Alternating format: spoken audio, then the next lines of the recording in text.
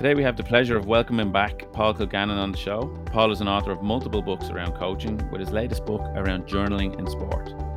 We talk about the importance of the environment, we talk about the power of journaling, and we discuss how hard it is to keep things simple in coaching. Very enjoyable episode. As always, thanks for listening, and I hope you enjoy. Paul, thanks for joining us. 2 years since we had you last on. You are sporting a fine beard in the interim, so great to have you back. I suppose what prompted us to get you on, you have a couple of books written since we had you back on, and we might touch on a couple of those. So you have How to Be the Best You Can Be in Youth Sport, and also your latest one around journaling. And that's what piqued my interest in particular, because I suppose it's the first journal I've seen that's really sort of aimed at that youth athlete, and it's a really, really practical journal that tells them how to actually journal as well. So we might jump in there, and you can tell us the inspiration, why you think it's so important, and we'll see where the conversation takes us. Yeah, cool, Stephen. Really happy to be here and looking forward to this. So, inspiration, I suppose, behind the journal is it's something I've kind of espoused to young athletes for a long time, and indeed older athletes. And I suppose where I am at the minute with my writing and coach development is trying to provide resources for people. I think a lot of people, there's a lot of people say this is good or that is good, but to break it down and make it doable, I suppose an MD principle I heard before was maintainable and doable. So what I tried to do was create a resource. And what did they say? If I had longer, I'd have wrote a shorter book. So the challenge in developing these things is to cut out what's not important and leave the core. But I suppose I would say simplify it without oversimplifying it. So that's what I try to do with the resource. So I built it as an introduction or a deep dive, 30 days into the art form of journaling for improved sport and performance. That's basically it. And I'm behind schedule on the follow-up, because I'm bringing a quarterly one that they can do quarter on quarter, but it's nearly finished. So it starts really with the deep dive one, the journey into journaling, as I call it. And that's 30 days. The first 8 days are around getting clarity on identity and behaviors, personal values. And I think that's really important. I think it's something that we all yearn for clarity. We all yearn for meaning and purpose. And it's hard to get that sometimes without prompts or tools. So the first 8 days are broken into different themes for each day, like why I play sport, what I value, what type of teammate I want to be. And each day has about 8-10 questions. And then 8 days lead into a 9th day, which kind of summarizes all that. So that would be this is me kind of identity summary. And then the following 3 weeks kind of give them an introduction into how they might start planning, developing ways to live towards that. And you never really get there, but that's the journey, I suppose, just trying to get closer to it. And that's what I'm trying to do. I think it's a process you're really giving people to get. A phrase I would have Vern Gebetta would use is get better at getting better. So this is a process which will help the athlete gain clarity, develop tools, gain insights, plan, do, review, add a system. Like I think it was Atomic Habits said, we don't fall or rise to the level of our goals, but we fall to the level of our systems. So, and I would have heard before that the best systems win. So I think journaling is a great system for any athlete of any age, and I try to provide a resource that would help them maximize that as best I could. Okay, I have about 20 things I want to ask you. So I'll start off with the simple one. So, like, is this something we've spoken before, and you usually have a group that you've tested it on, or you've tested it on yourself, or you've done something over a number of years? So is this something that you've developed over time and excuse me, tweaked? Have you had a few iterations of it? And is this now a formula that you think is perfect, or not perfect, but as good as it can possibly be, as you said, taking away the non-important stuff for that cohort? Does that make sense, that question? Yeah, I think so. Yeah, like I would like to think so. So again, my background originally was in primary school teaching, and so that learning and processes and systems of how to accelerate learning and support learning would have been, it's in my DNA at this stage. So you're always looking at better ways we can accelerate learning. So as a coach, I would have developed that into my players. A phrase we would always use is, this is a learning competition. So how can we get better faster and accelerate that gap? So I would have always been big on questionnaires, always big on reflective tools post game. What worked well, what didn't work well, what will the opposition say about us, what will the referee say about us, where were we on different metrics we might have ourselves. So I would have spent a lot of my life developing them tools. And then through teaching, when I was in teaching, I was over the wellbeing section in the school, and we did quite a bit on journaling. We always used to do a thought of the day, and journaling to that thought was called the Wall of Inspiration. I got the inspiration from Wooden's pyramids, and I built them all around the class. So on A4 cards, so every wall had a pyramid, and we used to journal to a concept every day. So it could be a statement. This was the third class kids, fourth class kids at the time. That's how we used to begin our day. Sorry, Paul, can I jump in there? Like, how? Yeah. So you're talking about an 8 or 9-year-old kid there. How do they take to that? Well, environment drives everything. So if that's what the environment likes and supports, and it's delivered well, it'll probably be a 10-year-old kid in fourth class. So they adapt to the environment, and it's something we in the class, we liked to begin the day with a thought of the day, and they had a little journal, and it would build day on day. So I could be driving into school and I could hear a quote. I'm big on quotes, and that would be it. That'd be my thought for the day, and we'd write it down, and they'd decorate it, and they might write a little reflection on it. And of course, opportunity is the mother of all improvement. So you give them an opportunity every day to do it, they get better at doing it. And you add consistency to thing, and people then get traction. And we get traction, we get confidence, and you know yourself. You know all this stuff, Stephen. I know you do. Yeah, but I think it's really interesting the way you've broken it down so simple there. So you like you're doing something you're doing something consistently, which allows them to get better and a little bit more confident. They then maybe are a little bit more motivated to put more effort in the next time, and all of a sudden, and that sort of spiral. Then they become very good at it over a period of time, and you can relate that to any of our skills in our games or whatever that may be. So then, going back to the journal, then do you feel that that the act of journaling can help change behavior? Absolutely. So it was only, as I said, I do like quotes, and I came across one this morning. It said, "We are drowning in information and starving for knowledge." So there's so much information, so many decisions, so much feedback, so much everything coming at every individual uh, in every walk of life, every day. And we're in the information age, and we're surrounded by tools that are pushing information into us that we don't even want. So how can we process that? And how can we stay true to who we want to be? Uh, truly, not in where the pressure is.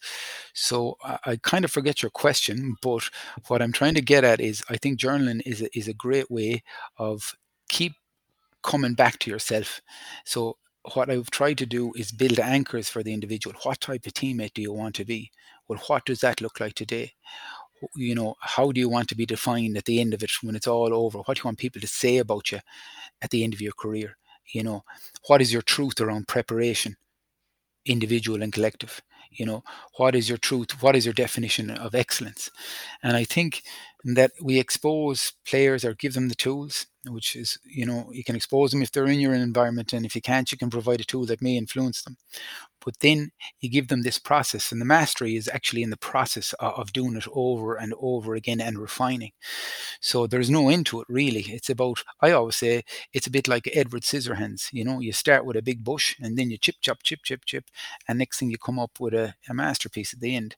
So another thing I always say is, the expert knows what's not important. So by giving them the opportunity to look at something in a consistent, cyclical manner, they become to know it more, define it simpler, and really simplify. And what I would have observed from high performers in many walks of life is how they simplify it. They cut out all the noise. And I think us mere mortals sometimes try to oversimplify it. Like we'll say Cruyff used to say, football is a simple game, but it's not easy to play simple football, or something like that. So what I'm trying to do is give the athlete a really tool where they can keep coming back to themselves when the world pushes them away from themselves. So then that idea of anchors, and then kind of build a kind of manifesto as they go along, and build a process where they can learn and relearn. What do I never want to forget? We always talk about learning, but most of it is just relearning, because we keep forgetting. So I think journaling is a great way to interrupt the process of forgetting. you know Yeah. So there'll be plenty of coaches listening now thinking, geez, I'm going to order 40 of those and I'm going to change the behavior of my team in 30 days. Is yeah. that simple? um that's simple, but not that easy. So yeah. Again, if the environment supports it and values it, and if there's that appreciation of learning and development and maturity in the group, and it could be 12 and it could be 22 and it might be 42 and it might never be there, but it will work. So again, I'm running it with a number of teams at the minute, but the maturity and the disposition of the group is always important, you know, and that's a byproduct of good coaching. Good coaching improves people's disposition towards themselves, and themselves as an athlete, and I would like to think hopefully as a person too, at its highest level. So, you know, often the response to these things is an indication of what went before. So yeah, in truth, we have adult teams, high level teams running it at the minute together. We have young teams running it together, which would be 14, whatever. And again, there is a bit of an art in the delivery of it, and all that, but it's massive for me. So I'm running it. Started with my lads, because we're only getting back together now. So tonight is our first block. They've been at it this week, so we're at it tonight, summarising it. But to get a shared understanding of what each other, how they want to prepare themselves, a shared appreciation of what they want their teammates to think of them as team members, a shared appreciation of their personal truth around, I don't know, how to prepare, and to get that foundation. Because we're developing physical, technical, and tactical pillars and everything else, but they have to be built on something, and that's built on character and behaviors. And there has to be a lot of time and thought put into that, and good thought and consideration and refinement and rethinking and relearning, and saying, no, that's not important anymore, this is more important. So we're getting through the truth more often. So for me, you know as I said, that's why I wrote it. Yeah. So, and I totally I can see, I can feel your tone, Stephen. You're intrigued. Go on. I am. So I'm trying to think. I'm trying to put myself, and we chat all the time, right? So I know how your mind works, and I know how you work with teams. But what I suppose, what I'm wondering is now, if I'm a coach of an under 12, under 13 team, I have the kids 2 hour sessions a week, right? And I'm already struggling. I'm getting up to set up the cones and planning my session. I'm trying to work on the technical, the tactical, the physical, etc. And now you're telling me, okay, now I need to get them journaling. I need to get them talking about this type of stuff. So I suppose, what's your message to those people who say, "Well, geez, I'm already up the walls with this sort of stuff. How do I improve all those brilliant things that you just talked about in Yeah. a sort So of set?" it's yeah. It's you need a long term approach to it. There's seasons for everything. It's not something you're going to be doing in the middle of the year. For sure. So, um, but then again, I think that there's too much misguided time on the field. Um, I would believe, more isn't better. Better is better. Better at a deeper, higher level of understanding. Now, this would it suit 12s? Maybe, depending on the group, but 14 up type thing, and like primarily, it's working. We're doing a lot with adults with it now at the minute, but definitely teens. So you don't need to feel bad if you can't fit it in. There's nothing wrong with that. But if we had kids or anyone at 13, 14, this might be something that we could implement at some stage over the next 2, 3, 4 years. It is lifestyle behaviors. And if we look to where coaching is ultimately going, I would feel this piece has to be massive, because we're given more information. There's more tools, there's tactics boards, there's videos, there's everything. And to process all that requires a huge skill set. We're putting on S&C on top of them to sustain that effort, to plan that life. We're giving them diet plans, everything. And that's all good stuff. There's none of it bad. Like, but the accumulation of it is a huge burden if you're not able to plan your life, you know. So you're a busy you're busy trying to stand still almost. So to ground yourself in that, you need practices. So I think it is not beyond the realms of anybody to understand that if we're going to implement and go for performance long term, we need skills to manage self. And I think this is I think it's a good skill. It's a good skill, you know. So you said in there, if we need to prepare ourselves for where coaching is going long term, where is coaching going long term? Ooh. um, I don't know, is it going? It's just evolving, yeah. So now we're probably in an age of, can we teach the skills better? Yes, we can. Can we develop physical qualities better? Yes, we can. And you know, there's more information coming out there. Can we, you know, have we more access to information as coaches? Yes.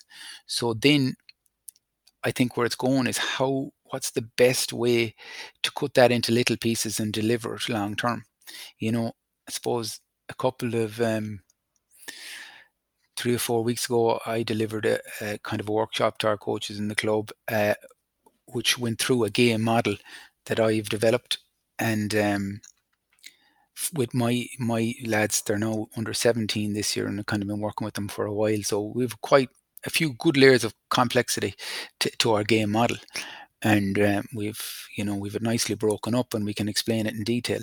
So the delivery of that over time, you know, understanding how to deliver it from bottom block up, I think that's where coaching is going. As we learn more, we're going to learn the smarter we'll learn how to use information better, you know. So they say knowledge is in power, knowledge applied is power. So how we apply that knowledge, because and that's why, if I don't want to give another plug, to my first book was about coaching, and the phrase I used was building a coaching world, because it's not the accumulation of information. It's about developing skills, knowledge, and tools, and then being able to use the right tool in the right time, in the right season, in the right time of the year. And that comes from experience. But almost like that Carver book, the Coaching Children's Sport I wrote, that was a guide to help a coach long term learn as they go. So the journal is kind of similar, to accelerate or support learning. And where coaching is going for me is knowing what's needed and applying the knowledge better, and not just saying, you know, well, it's all about this or it's all about that or whatever. So the good coaches will probably break up the pillars really well long term, and understand that piece. Like, I think we are bringing, a lot of the time we're bringing athletes to players to in locally here, I know, it's to adulthood without significant skills that they need to sustain effort or to maximize their potential. Skills around mental skills, you know, concentration is the huge challenge for society at the minute. And massive attention is nowhere. Are we going to give out about that, or can we try and teach and improve and whatever? Then things. So that's where I think it's going. It's going to probably away from the game, more to understanding how we learn, develop, and improve. But for many people, it's probably there already. So I don't know. I'm just saying, rambling. No, you're not. You've brought up loads of other things. I'm writing down a load of notes here to come back to you. So I think it was 2 years when you were last on here, and it must be 3 years maybe since you wrote the book. Was that the first book? Yeah, So would you say in that space of time, that last 3 or 4 years, that let's say coaching in general in Ireland has come on leaps and bounds? Would you say we're coming on in some things? Would you say we are going backwards. I don't know, it's a very generalist question, but just curious of your opinion. Yeah, look, there's no doubt about it, but there's more information all the time. And there's a huge drive for knowledge and learning. Um, it's still a huge challenge to develop a coaching world, to build a coaching world, um, to have the guardrails around yourself to build up in a structured manner. But it's improving all the time. I think one thing that is really shapes coaching behavior is the environment in which you're working within. And that's where I've probably in the coach development stuff moved to, trying to improve the environment for the coach. So there's all information is out there, but it can be harder coached in some environments than it is in other. By environment, I might mean a club or an area, a region, or whatever. So the coaching is evolving quicker in places where there is a broad appreciation of what is good coaching. It is struggling where there isn't a common appreciation or an establishment of what is good coaching, because people are working against each other, and that's tough.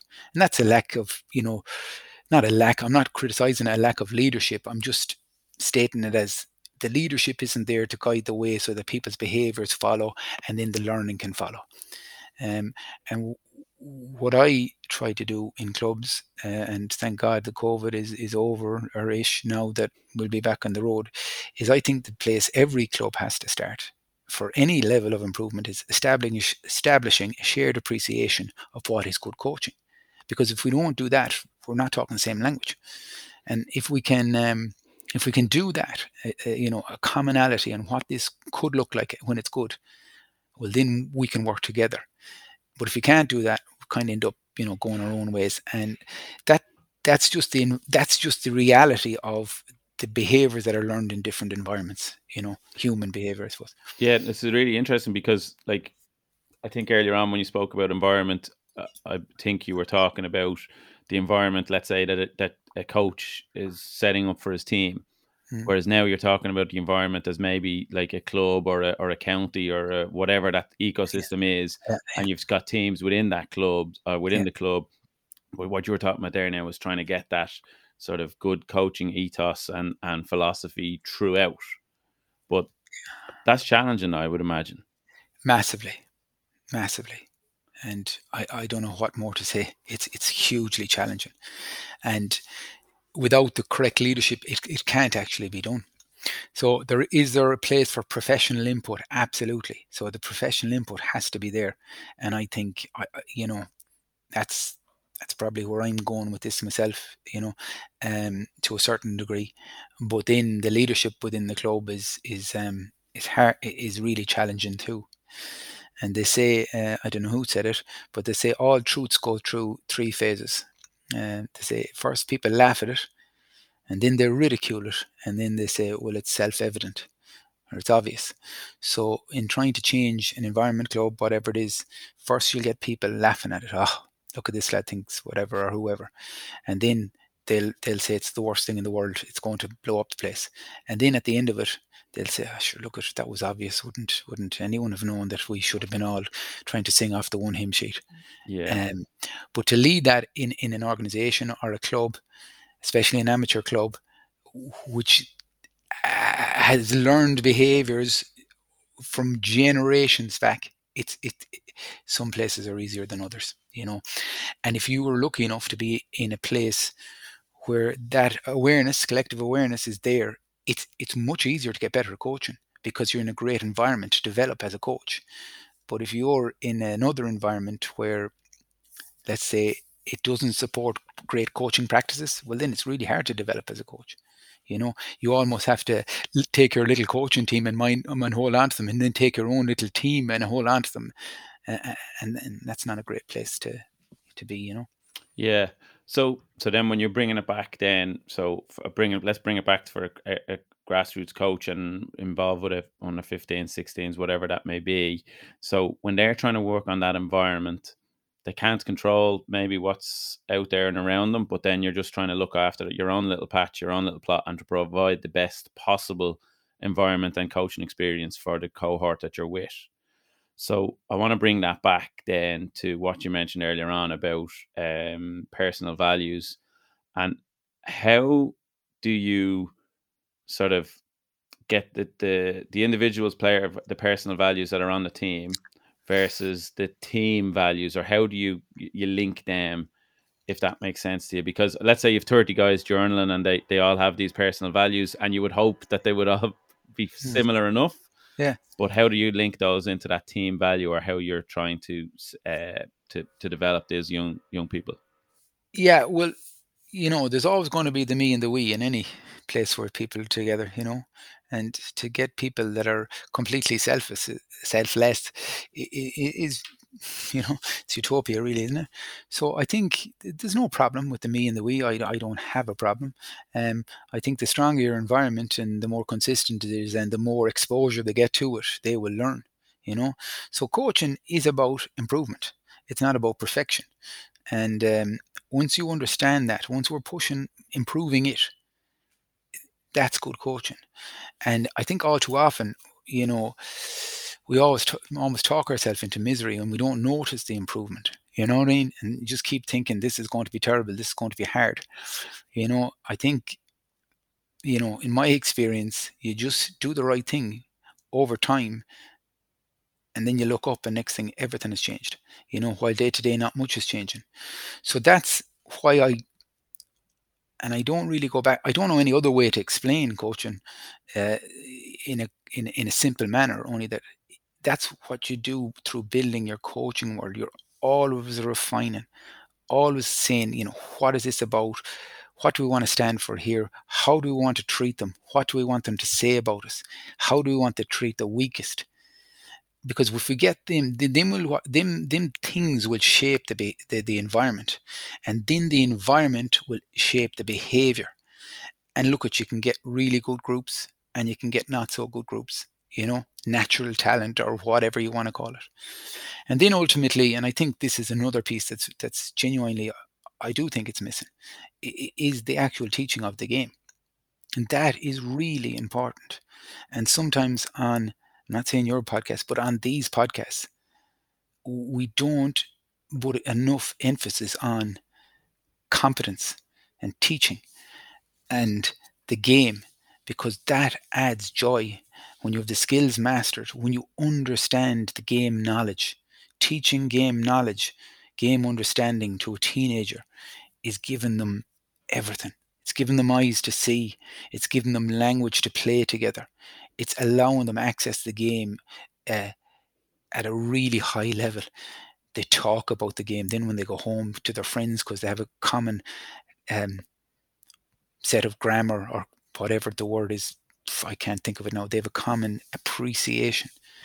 They should be able to diagnose and prescribe what's happening in games all the time. They should be able to look at a tackle and say what was good about it, what wasn't good about it.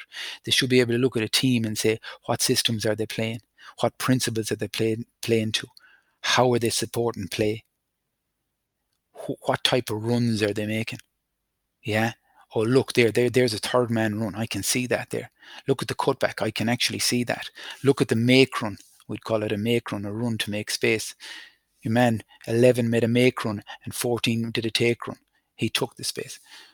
And then, as I said before, if you want students of the game, you have to be something of a professor. Okay, let's talk about that then. How do we teach this competence, and how do we encourage this learning? Let's talk about that. For me, it's the developing of what we might call a game model for the coach. And I don't know, there's probably better ways to explain it or whatever. I heard some that said you couldn't call it a curriculum, but I don't know, maybe I'd explain it as a curriculum. It's a simple way to explain it. So what you're really trying to do is break the game into distinct parts. Yeah. So that we know this is a piece of the game, or this is, so you could say when we have the ball is a part. You could say when we don't have it is a part. And then when it's kind of there to be won, that's another part. So there could be three parts to it. And then every part, so with the ball, you will ultimately have tools, yeah, that they can use. And there's lots of tools that we might miss out on. like perceiving or scanning, what we might call, or looking. That's a really important tool that can be taught really well.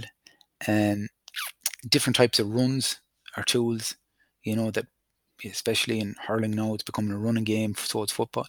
So they're tools, and then you have your catch, kick, and hit, whatever else. So they have to really have an appreciation of the tools, and they have to work on them.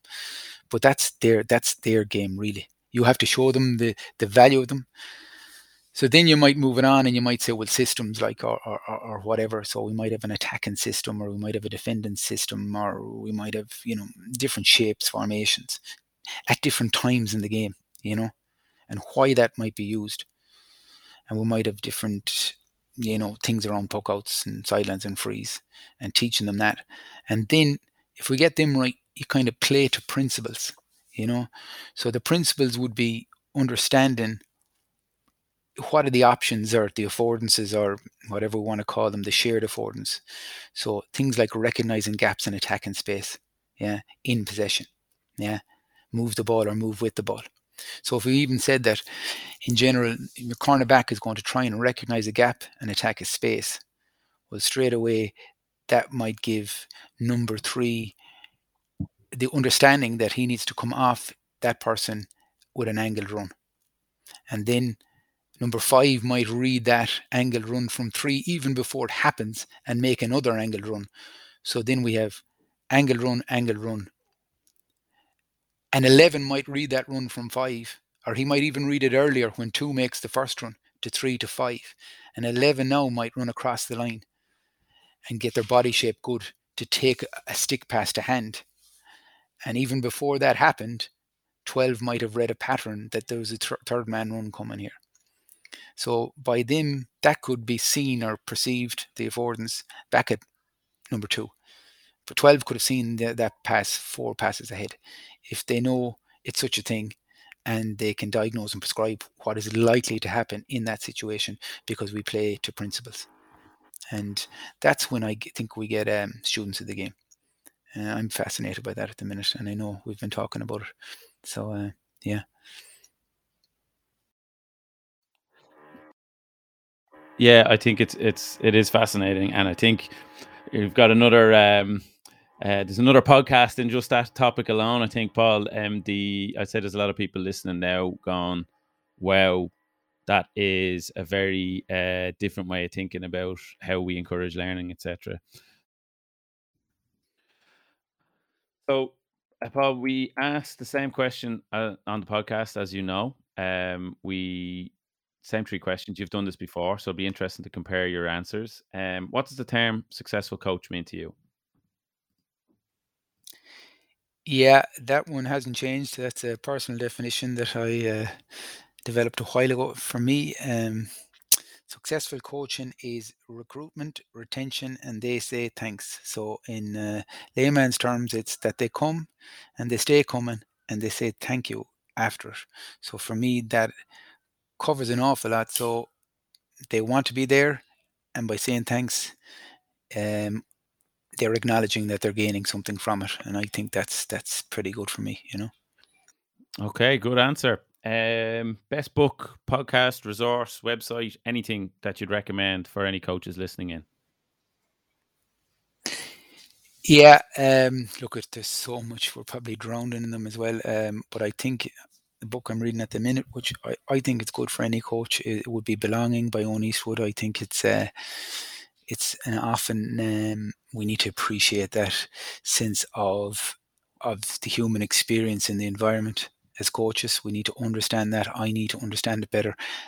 So it's Belonging by Owen Eastwood. I think it's an interesting book around how to engineer environments, and where people just want to commit and want to excel, and the depth and the skill that's involved in doing that.